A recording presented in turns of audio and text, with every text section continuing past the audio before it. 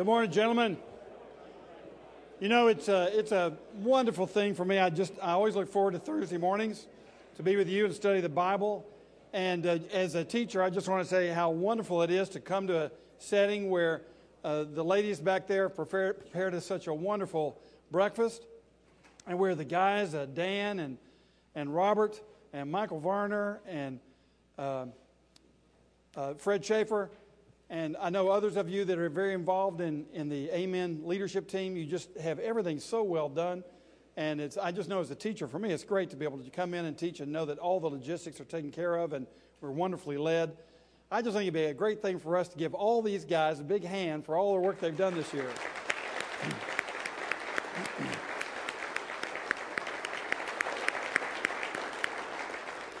Those of us here like myself who just kind of stumble in and stumble out, you know, it's great to have everything just all set up for us. And you all of you do a wonderful job, and we thank you for it. Hey, take your Bibles. We're at the end of 2 Peter. Can you believe it? And we have spent the year studying 1 Peter and 2 Peter, these two wonderful epistles. And we come to the end where Peter kind of makes his final closing argument. And the argument he's making, of course, is that we should be people who are growing all the time. As he said in chapter 1, we're making every effort to add to our faith until we become men of character and men of love. And he closes with the same sort of argument, and especially with respect to the second coming of Jesus Christ and why that's such an important thing for us to keep in mind. And I hope we're going to see this morning why it is important for us to be men who know of the second coming, who know where history is going, and who live daily, moment by moment, in light of it. Now, next year, when we start up in the fall, we're going to be going back to our Old Testament. I'm really excited about this because there are some books called the wisdom books, like Job, Proverbs, Ecclesiastes, Song of Solomon, including the Psalms. And there's a lot of material there, but we're going to look at all this ancient wisdom and see how we bring that wisdom into everyday life. So we're going to be living in light of the wisdom of the ages as we study next year. So put Thursdays in September on your calendar and bring your friends with you. We'll get going on that. Meanwhile, I know we'll be enjoying the summer amens as well. But we'll really take that heart of the Old Testament material on how to live a wise life and seek to bring it into the present day next year. Well, let's take a look at verses 11 through 18. There's a big section here, but it really is focused, I think, on this one theme of growing in Christ as a result of the second coming of Jesus Christ. And we're calling it Stand Guard, Draw the Right Conclusions, because we need to draw the right conclusions from our thoughts concerning the end times. Verse 11, since everything will be destroyed in this way, what kind of people ought you to be? You ought to live holy and godly lives as you look forward to the day of God and speed its coming. That day will bring about the destruction of the heavens by fire, and the elements will melt in the heat. But in keeping with His promise, we are looking forward to a new heaven and a new earth, the home of righteousness. So then, dear friends, since you are looking forward to this, make every effort to be found spotless, blameless, and at peace with Him. Bear in mind that our Lord's patience means salvation, just as our dear brother Paul also wrote you with the wisdom that God gave him. He writes the same way in all his letters, speaking in them of these matters. His letters contain some things that are hard to understand, which ignorant and unstable people distort, as they do the other scriptures, to their own destruction. Therefore, dear friends, since you already know this, be on your guard so that you may not be carried away by the error of lawless men and fall from your secure position, but grow in the grace and knowledge of our Lord and Savior Jesus Christ. To Him be glory both now and forever. Amen. Okay, he is asking the question, since everything will be destroyed in this way, what kind of people ought you to be? And that's always the question we want to ask. If this is the case, if this teaching of Scripture is true, what difference does it make? If Jesus Christ is coming back, if the world is coming to an end as we know it, what difference does it make? What kind of lives ought we to live? Peter is never simply interested, and the Bible is not simply interested in these little fine arguments about whether you're premillennial or amillennial or postmillennial or post-toasties or whatever. I don't know what you are. It doesn't matter. Not so interested in all those details as they are. Okay, once you study the Word of God and figure out what the essence of this matter is, what difference does it make? And if something you're studying makes no difference in everyday life, I don't know why you're taking your time to study it. And the Bible is not interested in intellectual matters that are disassociated from practical matters. We are interested in intellectual matters. We do study things, and we enjoy it. We enjoy the life of the mind. But the mind is connected to the feet, and it always is in the Scriptures. And you'll notice Peter says, I'm not interested in just these erudite, disassociated discussions about the end times. I want to know, what kind of people ought we to be? And he gives us an answer. In verses 11 and 14, you see the first basic idea he's saying, that is that we should live faithfully. You ought to live holy and godly lives. He says in verse 14, make every effort to be found spotless, blameless, and at peace with Him. Peter is concerned about the ethical implications of our eschatology. So all of your eschatology ought to make a difference on today's life. So if you have your eyes set on the future, it ought to make a difference on where you're walking and how you're living today. Take a look in 1 John, which would be the next book in your Bible. Turn to 1 John chapter 2, verse 28, and see how John puts it. He says, and now, dear children, this is 2:28, and now, dear children, continue in Him, so that when He appears, we may be confident and unashamed before Him at His coming. You see what he's saying? He's saying, continue in Him, so that we'll be confident and unashamed at His appearance.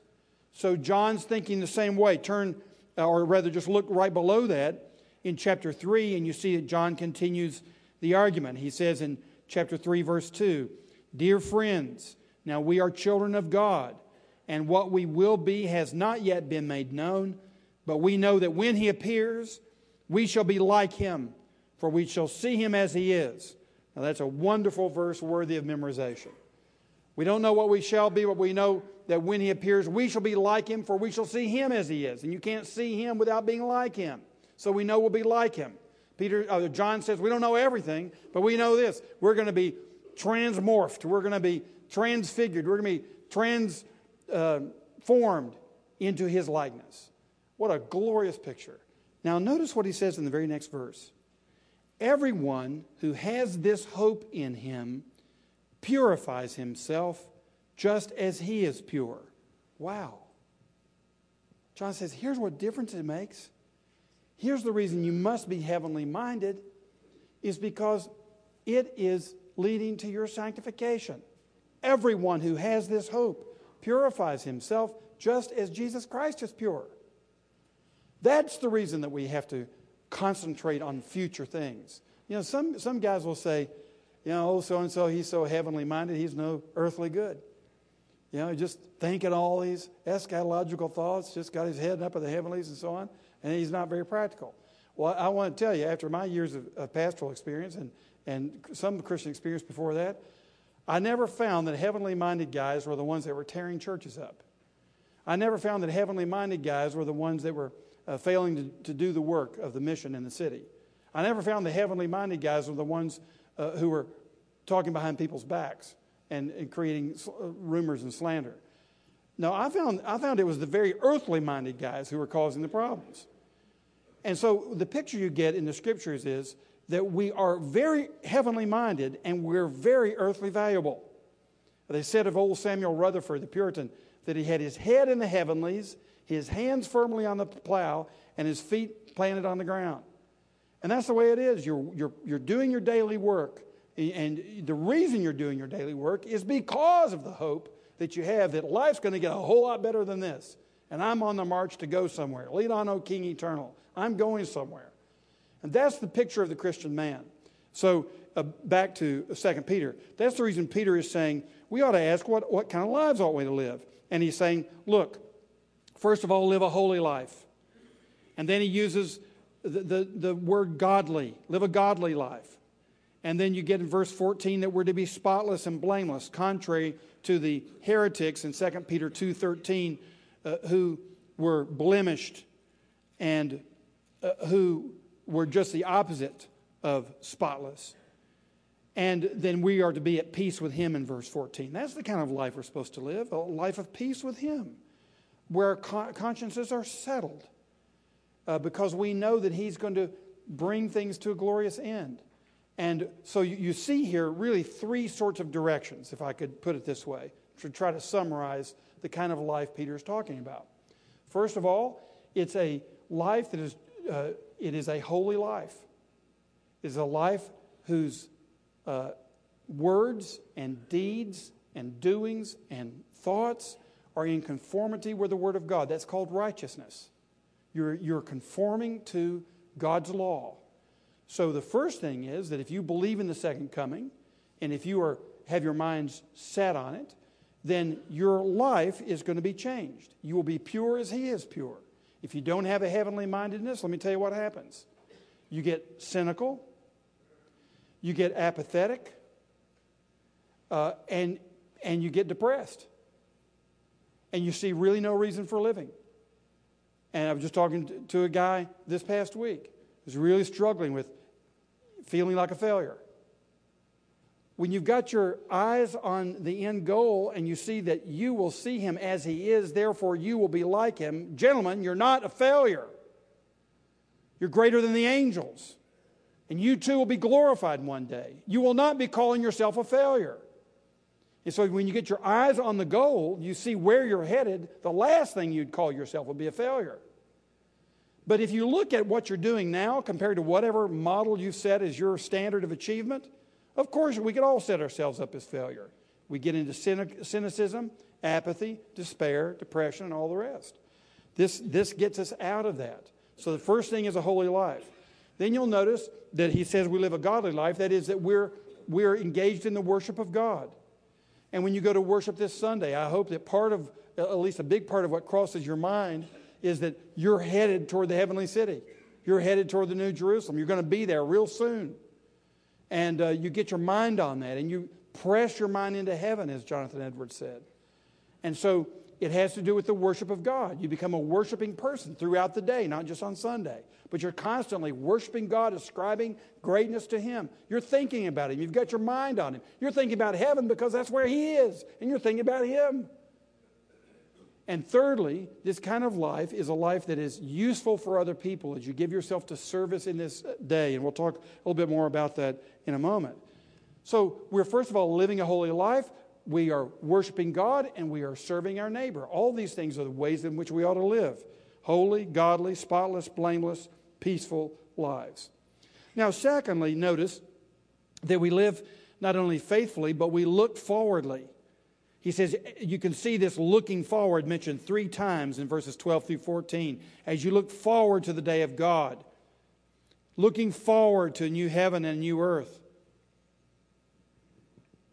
Looking forward to this, he says in verse 14.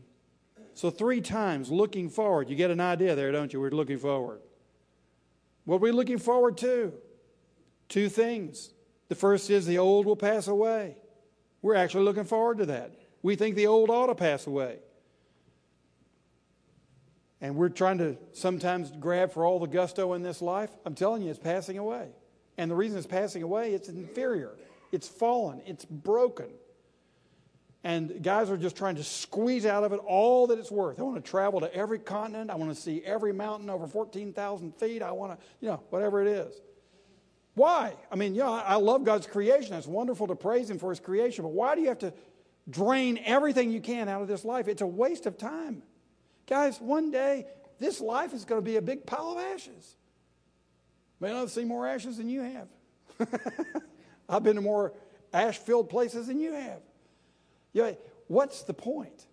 He's saying, look, the old is going to pass away. Don't build your life on something that is passing before your very eyes. It's like a vapor, say the apostles.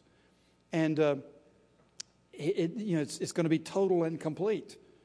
It's going to, look, he uses words like destruction, melt. This thing's going. It's like the Titanic. Nothing could sink it. Oh yeah? Watch this. And it's going to sink. It's going to melt. It's going to be destroyed. And isn't it interesting? It's going to be destroyed by fire, which is kind of similar to what some scientists are saying about how this expanding universe will begin contracting and just end up in a big reverse bang or whatever. It could very well be. Who knows? But we're told that it'll be by fire. And secondly, the new will come. But in keeping with his promise, we are looking forward. We're looking forward to something. What? A new heaven and a new earth, the home of righteousness. Now notice he doesn't say we're looking forward to heaven. Often when we think about our final state, what's going to happen when Jesus comes back, we think about ourselves kind of floating around like angels and playing harps. Now, I'm all for harps. I hope that I am able to play one day. In fact, I'm hoping when I get there that I'm able to conduct the orchestra. I've always wanted to conduct the orchestra, but you got to be able to keep time and read music. That's a problem. But one of these days, I'm just assuming the Lord's going to grant my wish. I'm going to be able to intuit enough music just to conduct the orchestra. That'd just be so much fun. Call on this instrument, that instrument, and get it all going. That'd just be great. I envy John Hodges every time he leads one of those things. But whatever. It's a good thing to be able to play an instrument. And it'd be a good thing to float around. I see nothing wrong with that. I'd like to float around. I'd like to play instruments. I think it'd be great. But that's not the picture of the Scriptures that we're given about the end time. We don't turn into angels or cats or something like that, What we have are new heavens and a new earth with a new body.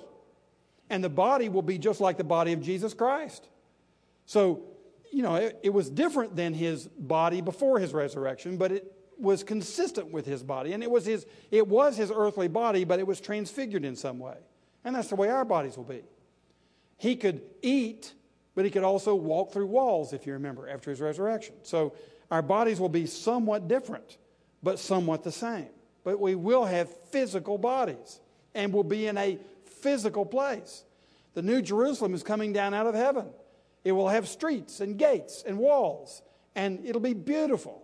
And there'll be no sun or moon, so the new creation won't be winding down with another sun and moon. But the Lamb will give light to the city. The Lord Jesus Christ himself will be the source of light for the city. Amazing thing in all of his glory. And we will enjoy a physical life. But it will be renewed. And it will be better than the Garden of Eden because we will be unable to fall. Adam and Eve were able to fall, obviously. That's how we got here. We will be unable to fall. So our existence will be better than the first existence in the palace gardens in Genesis 1 and 2. So it's going to be a very physical existence. A new heavens and a new earth. A new firmament and a new ground. And it will be perfectly holy. It will be peaceful, consistent, no danger, no evil, no strife. That's what we're looking forward to. And that is what cheers us along the way. It's not an airy-fairy existence. It is an existence on the new earth with new heavens. Now, notice that in the passing away of the old order and the coming of the new, there's really only one thing that continues. You're going to have this fire. Everything's going to melt down. The old order is gone. Behold, the new has come. But there's one thing that passes through from the order to the new, and that's human beings. And you'll notice how important to Peter human beings are. And you'll notice how important they are to be to us. That we know in the last day that everyone will be raised up. Paul teaches this. The good and the evil. The wicked and the righteous, the believers and the unbelievers, everybody will be raised at the coming of Christ. They'll be raised up for judgment.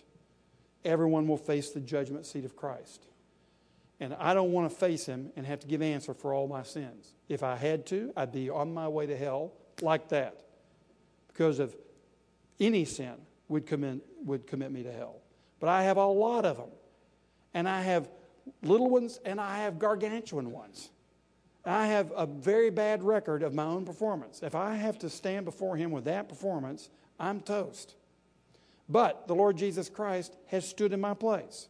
He has canceled all my sins. He has given me his righteousness. I'm one of his. And so I will enter heaven, and you will enter heaven if you're a believer in Jesus Christ, simply because you're entering on his record.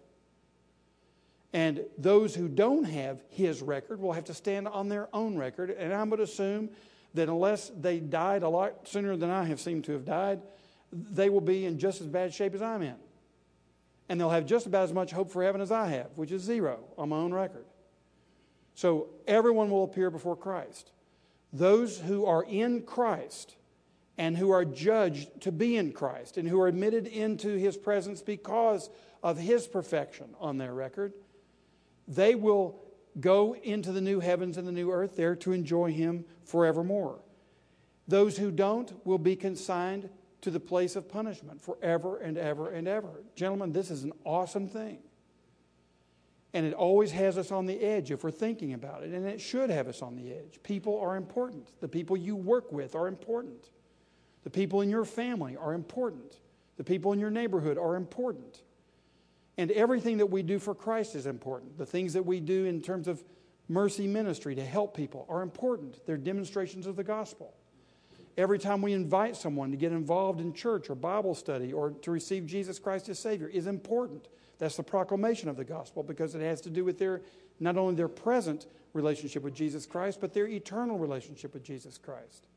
And obviously both of these things are important, the demonstration of the gospel and the proclamation of the gospel. But it seems to me that although they're both important and they always go together and you never separate them, you always keep them together. When it comes to evangelism or the proclamation of the gospel, you're talking about someone's eternal welfare. And if you feed them and clothe them and give them a good education, but you don't lead them to Jesus Christ, you have blessed them for 70. Or if by sake of special endurance they make 80, you've blessed them for 80 years. Great, good work. That's important. It really is. And it's a good demonstration of God's gospel and free grace in Christ. But if you lead them to faith in Jesus Christ, you've secured their happiness for eternity. That seems to me to be a lot more important. So these two things are always together. But the communication of the gospel that enables people to receive Jesus Christ has always got to be the prior thing precisely because of the new heavens and the new earth. Precisely because of the eternal state. And precisely because of what's in the balance in this gospel communication. And that's the reason we study the Word. We want to be reminded constantly to look forwardly and to look forward to the new heavens and the new earth, because otherwise we're led to cynicism and despair, apathy in our ethical lives. It happens in every case. So here we have it. The old will pass away totally and completely, and the new will come. And we want to be people who have our minds set on these things, who are living in the light of it, and who are helping other people to get their lives in light of reality. When Noah was building the ark, I'm sure that almost all the world would scorn him and make fun of him for building that big boat in his backyard. What in the world are you doing, Noah? Just making fun of him all the time until the waters came. Nobody was making fun of him anymore. He was the only one who had been living in the light of reality, taking all of his resources, all of his time, and building an ark for his family and for the animals. He was the only one who was living in light of reality. And I tell you, the only one who's really living in light of reality is the man who's got his eyes set on the things to come, and who's living his life there and is encouraging other people to do the same. And people will scorn you. They'll make fun of you. They'll say that you're pie in the sky. It's only pie in the sky if you don't believe it. If you believe it, it's not pie in the sky. It's reality. And it's what is going to make all the difference in the world now and the world to come. Corrie ten Boom once said that when I enter that beautiful city, I pray, when I enter that beautiful city and the saved around me appear, I trust that someone will tell me it was you who invited me here. And that's the way we want it to be. We believed in the new heavens and the earth right now, and we invite people to come with us. Look forwardly. Live faithfully, look forwardly. Now, if you get to verses 15, 16, you'll see that he says, wait patiently.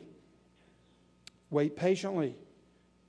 Bear in mind that our Lord's patience means salvation. That is, God is saving you. He's saving you even now. Even as you impatiently wait for the day of His coming, He is patiently waiting for you and for your brothers and sisters to come into the kingdom. He is gathering up all of His people. So we have peace as we wait on Him. And we think that He's taking too long, but we forget people are the main thing. And He has His eyes on people, and He's saving people. And our task is to be involved in the same task, saving people, helping them now with their temporal circumstances, and helping them with their eternal destiny. People. That's what this is all about. This is what the waiting is all about. The waiting is in letting you live another day is not so that you can accumulate more material possessions that are going to be passing away. The point of having us live another day is so that we can be engaged in God's patient, saving love toward this world. That's the whole agenda. Are you in it? If someone asks you for a life plan, would that be your plan? Would everything in your work, everything in your family, everything in your community, everything in your church be centered around this life plan? This is God's plan. Is your life plan based on His plan? This is the whole agenda. And if you have that plan in your mind, if someone watches you live your life this week, would they say, he must have a plan because everything he does is focused. It's focused on something. I'm not quite sure what it is, but that man's got a plan. Does your life reflect the plan? Do your ambitions reflect the plan? Before you go to sleep at night, the last thing you're thinking about, is it about the Lord and His plan and what He wants you to do in this life? Are you taken up with it? If the new heavens and the new earth are coming, wouldn't you agree this is the big deal? That everything else just is almost insignificant by comparison? That's the deal. Wait patiently. God is saving you. And why? B, God has told you. He says, just as our dear brother Paul also wrote you. He said, it's not just me. I'm not the only one talking about this. You know, it's all in your Torah. It's all in the Old Testament. And the apostles are showing you the meaning of the Torah and how it's to come true in Jesus Christ. And we learn from that, first of all, that God gave wisdom to His messengers. He says, with the wisdom that God gave him. And he calls Paul's writings along with the other scriptures.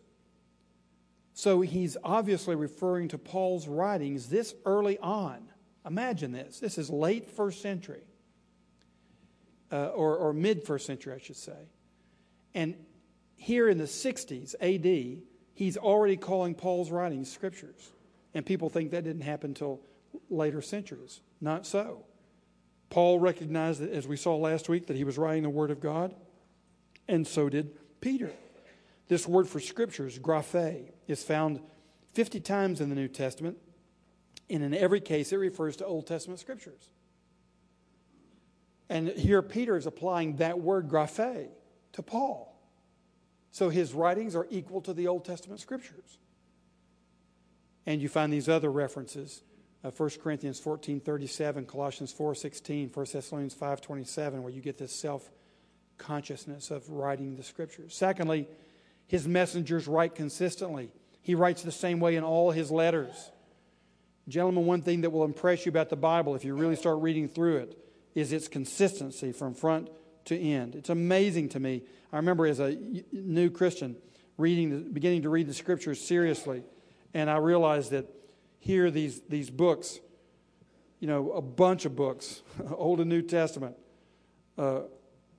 written from, you know, probably 2000 BC in the earliest. If you get Job, you know, he might have been written that earlier, or at least 1500 BC, and all the way up to 100 AD, and all these authors, and they're giving us fundamentally the same message. And what they have to say is consistent with one another. They're inherently consistent within the book, and they're consistent with each other. Does this mean that we have no problems in interpreting the Scriptures, that sometimes they seem to be contradicting themselves? No, of course not. As you take any book, you know, with 2,000 pages in it, you're going to have some things going, well, how do these fit together? Of course. It's not easy. And he says that here. In fact, that's our third point. His messengers write humanly. His letters contain some things that are hard to understand. Of course they're hard to understand. But there is a consistency. And I was just impressed, deeply impressed. Consistency on who God is, consistency on what God has done, consistency on who I am as a creature made in the image of God and as a sinner in need of His grace, consistency on God's plan of salvation, consistency on what's going to happen in the future. Unbelievable consistency in the Scriptures. And yet there's some things that are hard to understand. And we saw when we discussed this maybe a couple of weeks ago that that's not all bad, you know. Because when something's hard to understand, you apply your mind with extra energy. And you're applying your mind to the Scriptures to try to sort these things out and understand them. And that's a good thing. So don't be daunted because it's hard to understand. Because God, as John Calvin once said, God in the Scriptures is talking in baby talk. You have God with the infinity and immensity of His own mind condescending to human language. It's like goo goo gaga, to explain the immensity of the universe. And of course, we're little infants. And we can't understand adult thinking. And we're doing the best we can. And when He condescends to speak in our language, we can expect that every once in a while our language won't quite accommodate the immensity of His thinking and of His being. So don't be daunted when you see things difficult to understand. Say, oh, well, this is what I would expect to see far more often in the Scriptures. It's amazing that the Scriptures are as clear to me as they are. It's amazing with God in His infinite wisdom condescending to human language and being as clear as His authors are. Of course you'll have things difficult to understand, but unfortunately, in those areas, number 4, His readers sometimes distort what He says. And they distort it because of sin. They're ignorant and unstable people, and they distort the Word of God, and you find it happening today. There's so many instances. I've had instances in my life. I've read arguments that were written in the 19th century to defend racial slavery in America. Can you imagine that? Someone using the Bible to defend slavery? Well, of course they did. Ignorant, unstable people will take the Bible and distort it to create an aura or an existence of something they want with their evil minds. They do that all the time. I've sat in an office of an abortionist talking with him about abortions, and he quotes Scripture to me and builds a biblical case, at least in his distorted head, for why it's a good thing for him to do abortions. And it had something to do with, when people grow up, they become sinners, and some of them might go to hell. But if I take them when they're in the mother's womb, don't they just go straight to heaven? See, I'm sending people to heaven. This wicked man said that to me. Ignorant, unstable people, distorting the beauty of the Word of God and the goodness of the Word of God. It's a wicked, wicked thing. I've had people who were involved in heterosexual relationships, adulterous, fornicating relationships, take the Bible and tell me why it was a good thing. That God gave us feelings of love or somewhere, I don't know what verse he turned to, and how could he would then deny that for him now? I've had homosexual people do the same thing, take the Bible and defend their own immorality. I've had people take the Bible and defend not participating in the fellowship of believers. I've had people take the Bible and explain ripping somebody off financially. It's amazing what ignorant, unstable people can do. And I'm sure I, in my ignorance and instability, have destroyed the Bible myself. Because we all have something we want with the lust of the flesh and the pride of life. And we can distort anything, even the Word of God. And when you find the devil tempting Jesus in the wilderness, what does he use? The Bible. And that ought to give you a hint that just because someone quotes the Bible doesn't mean they're right. It's much deeper than that. We'll get into that next year when we talk about wisdom. But here he says, look, some things are difficult to understand, and that gives some people an excuse to distort it. Some people even believe in infant baptism. I'm just teasing.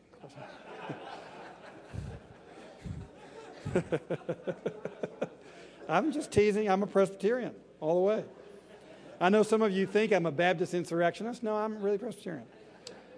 Okay. Fourthly, watch this. We're to watch purposefully.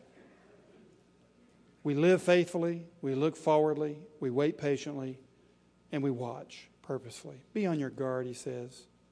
Gentlemen, this is so important. And Peter knew why. Peter had to be on guard. Peter was like me. Does dumb things, says dumb things, believes dumb things.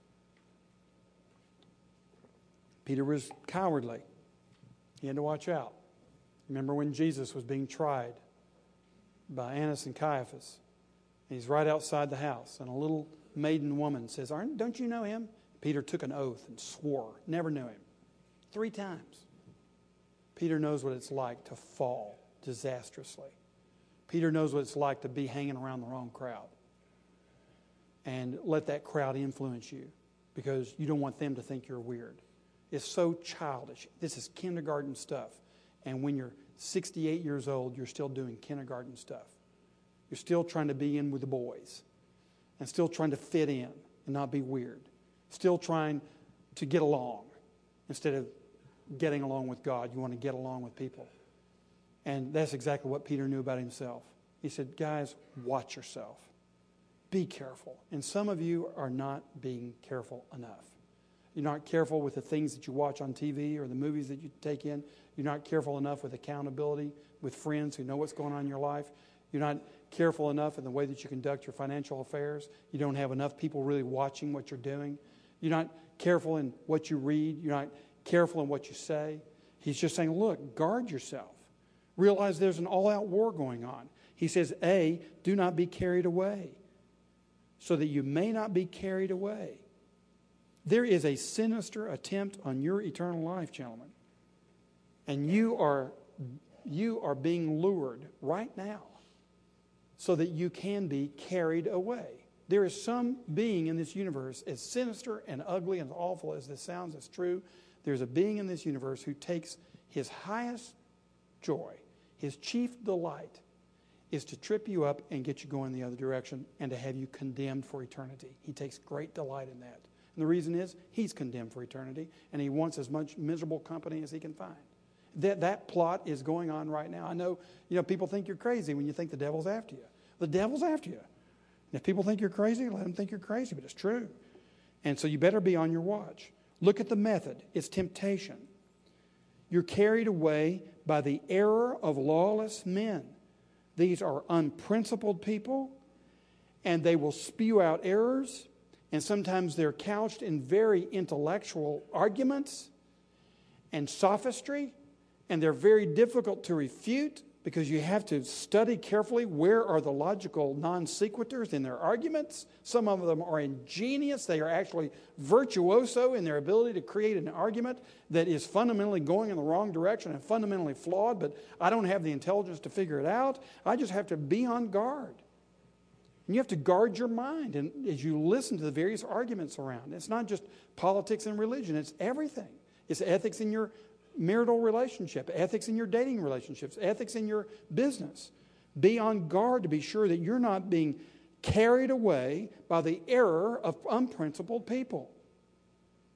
And it's amazing how slick unprincipled people can be. And it can make it appear okay for you to do it. And that's exactly the devil's strategy, to get it okay enough so that it's socially acceptable and even has a certain plausibility to it so you can adopt it and not look like an idiot. But it's an error of lawless, unprincipled people. And what does it lead to? The results are disaster. You fall from your secure position. Now, this word fall is most often used for apostasy, and that's really what it means. Is that you were affirming Christ, you were professing faith in Him, and now you're led astray so that no longer are you professing faith in Him and following the teachings of the Scriptures. That's what it means to fall, is to apostatize. And Peter knows how dangerous this is. He denied Jesus Christ 3 times, and then he was restored. And then after he was an apostle, he got confused himself. There were unprincipled people in Galatia, near this church that he's writing to right here in 2 Peter. There were unprincipled people in Galatia who were saying that Gentiles really can't have full involvement with Jewish Christians because they don't keep the dietary laws. And Peter, in a moment of weakness and wanting to please the Jewish crowd, refused to eat with the Gentiles and went over and ate with the Jews. And Paul came at him, you remember, and excoriated him, a fellow apostle, for denying the gospel in showing racial and religious favoritism based on their religious background. They're all brothers in Jesus Christ, and now they're dividing up. And Paul says, this is denial of the gospel, Peter. And Peter had to, here's an apostle, greater than a bishop, greater than an archbishop. And Peter repented publicly because he was being carried away by the teaching of lawless men who were fundamentalists, and they were lawless. And fundamentalists or legalists are lawless. And Peter was being led astray by them and had to repent. He knows what this falling is all about. He said, look, gentlemen, if you're not willing to repent when you're a teacher in the church, you're going to fall. Because you are a human being.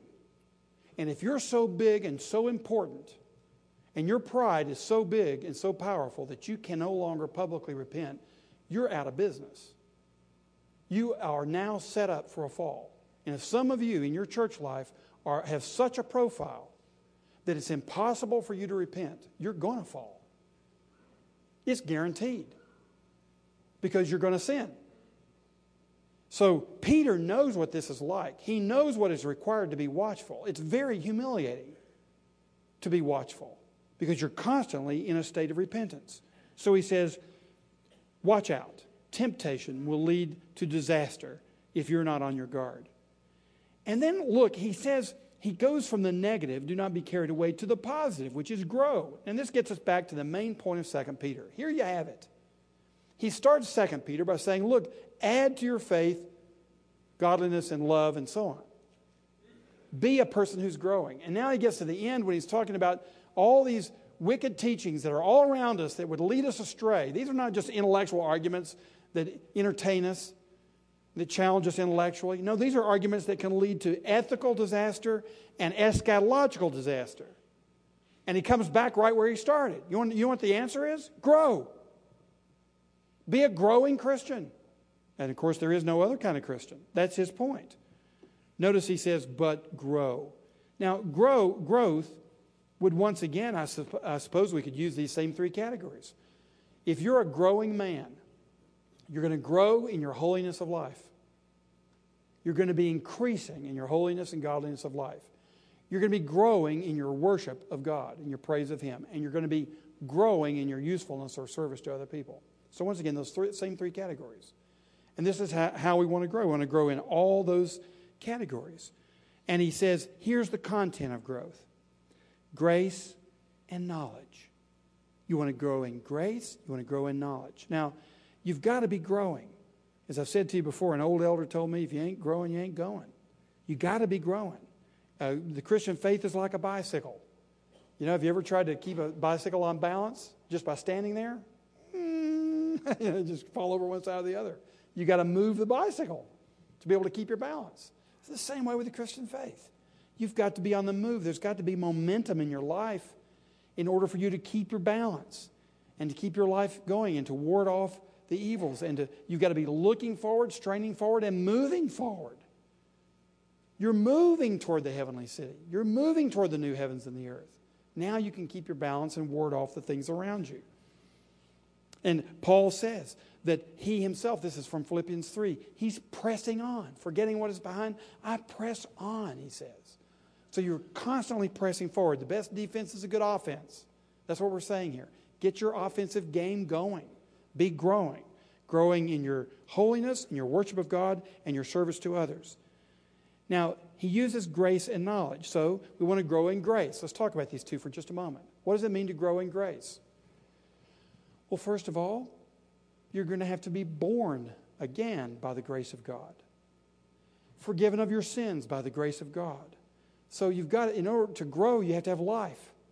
A rock can't grow. It doesn't have any life. A tree can grow. It has life. If you want to grow, you have to have life. Where does this life come from?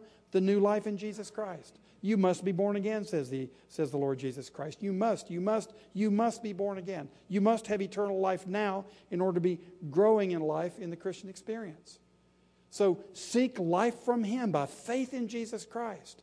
Receive the new birth and the power of the Spirit. Now you can grow. How do you grow? You grow in His grace. What does that mean? It means, first of all, you grow in your capacity to receive the grace of God. Some of you will, before this day is over, you will have condemned yourself. Say, oh, what's the use? I'm terrible, I'm awful. And you just condemn yourselves. Why? Because you're not appropriating the grace of God. He has completely forgiven you. He happens to like you. He happens to love you, even though you don't love yourself. So growing in the grace of God is growing in being loved and allowing Him to love you. And some of you don't know how to accept a compliment. You don't know how to accept achievement. You don't know how to accept anything good in your life. You're just on to the next thing. Grow in the grace of God. Realize that He has given you Himself. And He has a wonderful place prepared for you. And He has a wonderful destiny appointed for you. Receive that. Grow in the grace of His forgiveness. Grow in the grace of adoption, knowing that you're His beloved Son. And then grow in being gracious toward other people. Grow in grace. If you've received grace, you're going to give grace. And you can tell whether you've received His grace by whether you're being gracious to other people. If you're not being gracious to other people, you've not allowed Him to be gracious to you, because that's the way it works. You're gracious to other people precisely because someone's been gracious to you. And you're indebted to God to be gracious to other people because He's been gracious to you. So grow in His grace. Then He says grow in knowledge. Grow in knowledge about Christ. Notice that the content is grace and knowledge, but the source is Jesus Christ. Grow in the knowledge of our Lord and Savior Jesus Christ. The source of this knowledge is Christ Himself. And there are two types of knowledge. There's knowledge about Christ and knowledge of Christ. You want to grow in both. If I say, well, I just want to be close to my wife, I don't care anything about her. I just want to grow closer to her. I don't have to know what her favorite color is or what her favorite meal is or what her favorite movies are. I don't need to know anything about her. I just need to be close to her. That's ridiculous. In order to get close to her, I need to know about her. How am I going to love her if I don't know about her? So you want to do both. But if I just say, I just want to know about her. Just, sweetie, send me an email about what your favorite movies are, and we'll just email from my office to the house. And I won't be coming around very often, but I just want to know more about you. Well, that's ridiculous. I don't want to know her. So you want to know about someone and you want to know them personally, and both are involved. Grow in your knowledge about Jesus Christ and grow in your knowledge and experience of Jesus Christ. And knowledge includes both of these things. And sometimes I think that we do not take our knowledge of Jesus Christ or about Jesus Christ very seriously.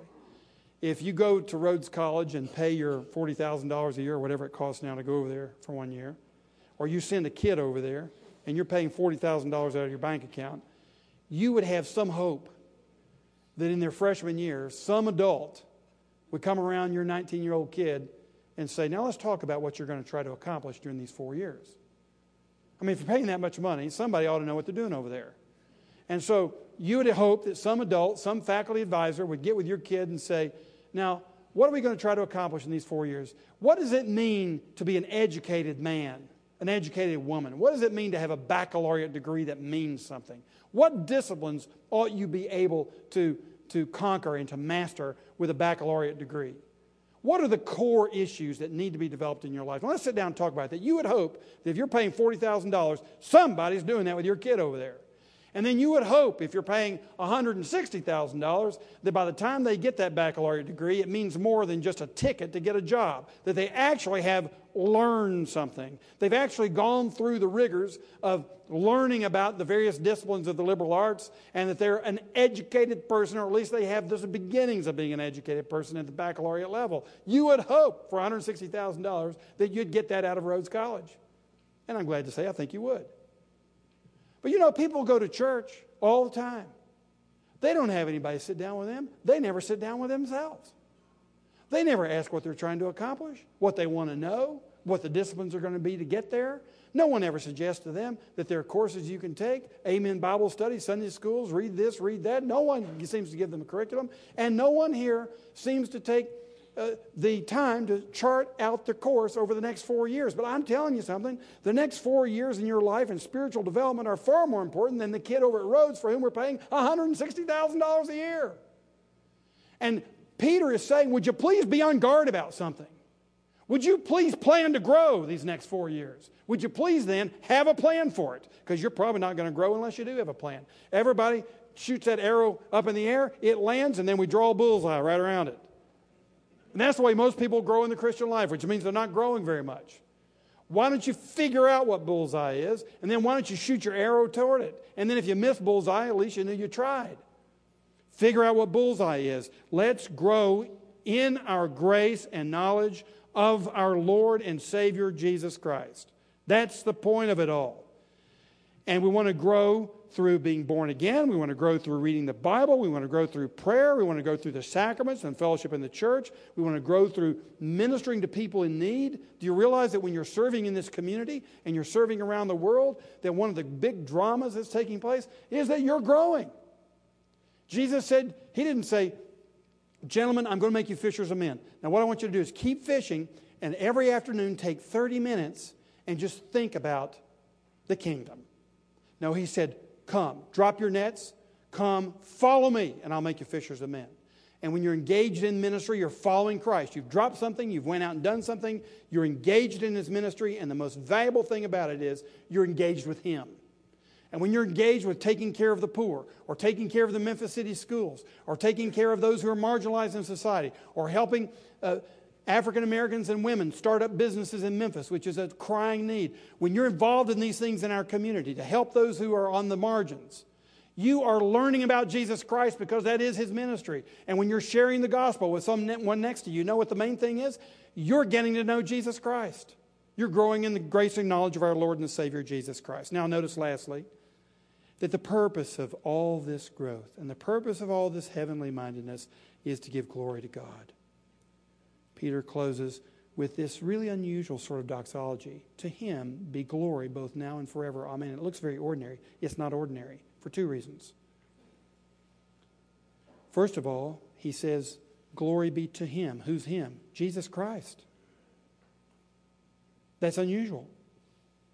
Almost all your doxologies in the Scriptures are simply ascribed to God. Here it's ascribed to Jesus Christ.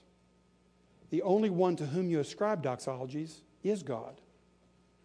So what you have here is Peter's ascription of something of the deity to Christ. And he is lifting Christ up. He's saying, look, gentlemen, the way in which you know God is to know Christ. You cannot know God apart from Him. You can know certain things about Him in creation, but you can't know Him personally, but through Jesus Christ. To Him be the glory. So he is ascribing deity to Christ. He's ascribing glory to Christ. And he's saying the whole purpose of your personal growth, the whole purpose of your straining toward heaven, the whole purpose of setting your mind on things above, the whole purpose of all of this is to give glory to Jesus Christ, who alone is worthy of it. We're not worthy of it.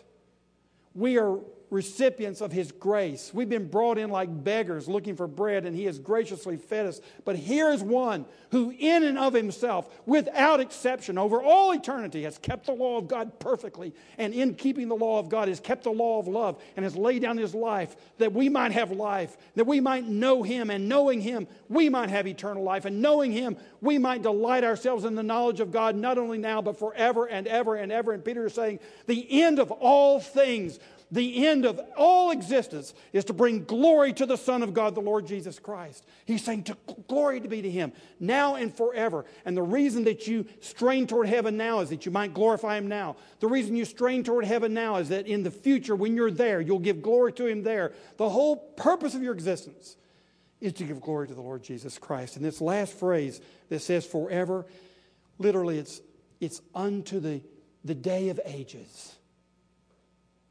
He's just saying the endless day will give glory to the Lord Jesus Christ. That's the purpose of everything, including your growth and your carefully guarding yourself against all evil and persevering in all good. Gentlemen, it's been a wonderful 9 months to study 1 Peter and 2 Peter with you. And we've seen so many things in 1 Peter about how to endure sufferings, how to submit to authority, how to love Jesus Christ with all our heart, soul, mind, and strength, how to be patiently waiting for the day. 2 Peter, we've seen how we're to grow and not let the false teachings that are very secularized and take our eyes off the eternal goal, how to guard ourselves from that so that we are glorifying Christ now and glorifying Him forever. And one day, we won't be an Amen Bible study anymore. We'll be before the Lord Jesus Christ. And we'll be learning directly from Him with no mediator, no sinful preachers, no written material, really. We won't need it. We'll have it. The law of God will be written upon our hearts, and our eyes will be set firmly on Him, and our hearts will be absolutely full to overflowing with the joy of Christ. Let us pray. Father, we thank You that You have a destiny for us that is absolutely beyond our grandest imaginations. But it is our task to purify our imaginations that we may more and more apprehend the coming day when Jesus Christ will reveal Himself in all of His glory and will make us like Him. We ask that as we do the mundane things of this day and of this week, the very simple things, that we will never lose sight of the fact that we are made for glory and that we are going to be ruling and judging angels one day very soon. And so as we go our way, in public and private places today and throughout this summer. Help us to live as men who know where we're going. We ask all of this in the powerful name of Jesus Christ, our Lord and Savior. Amen. God bless you guys.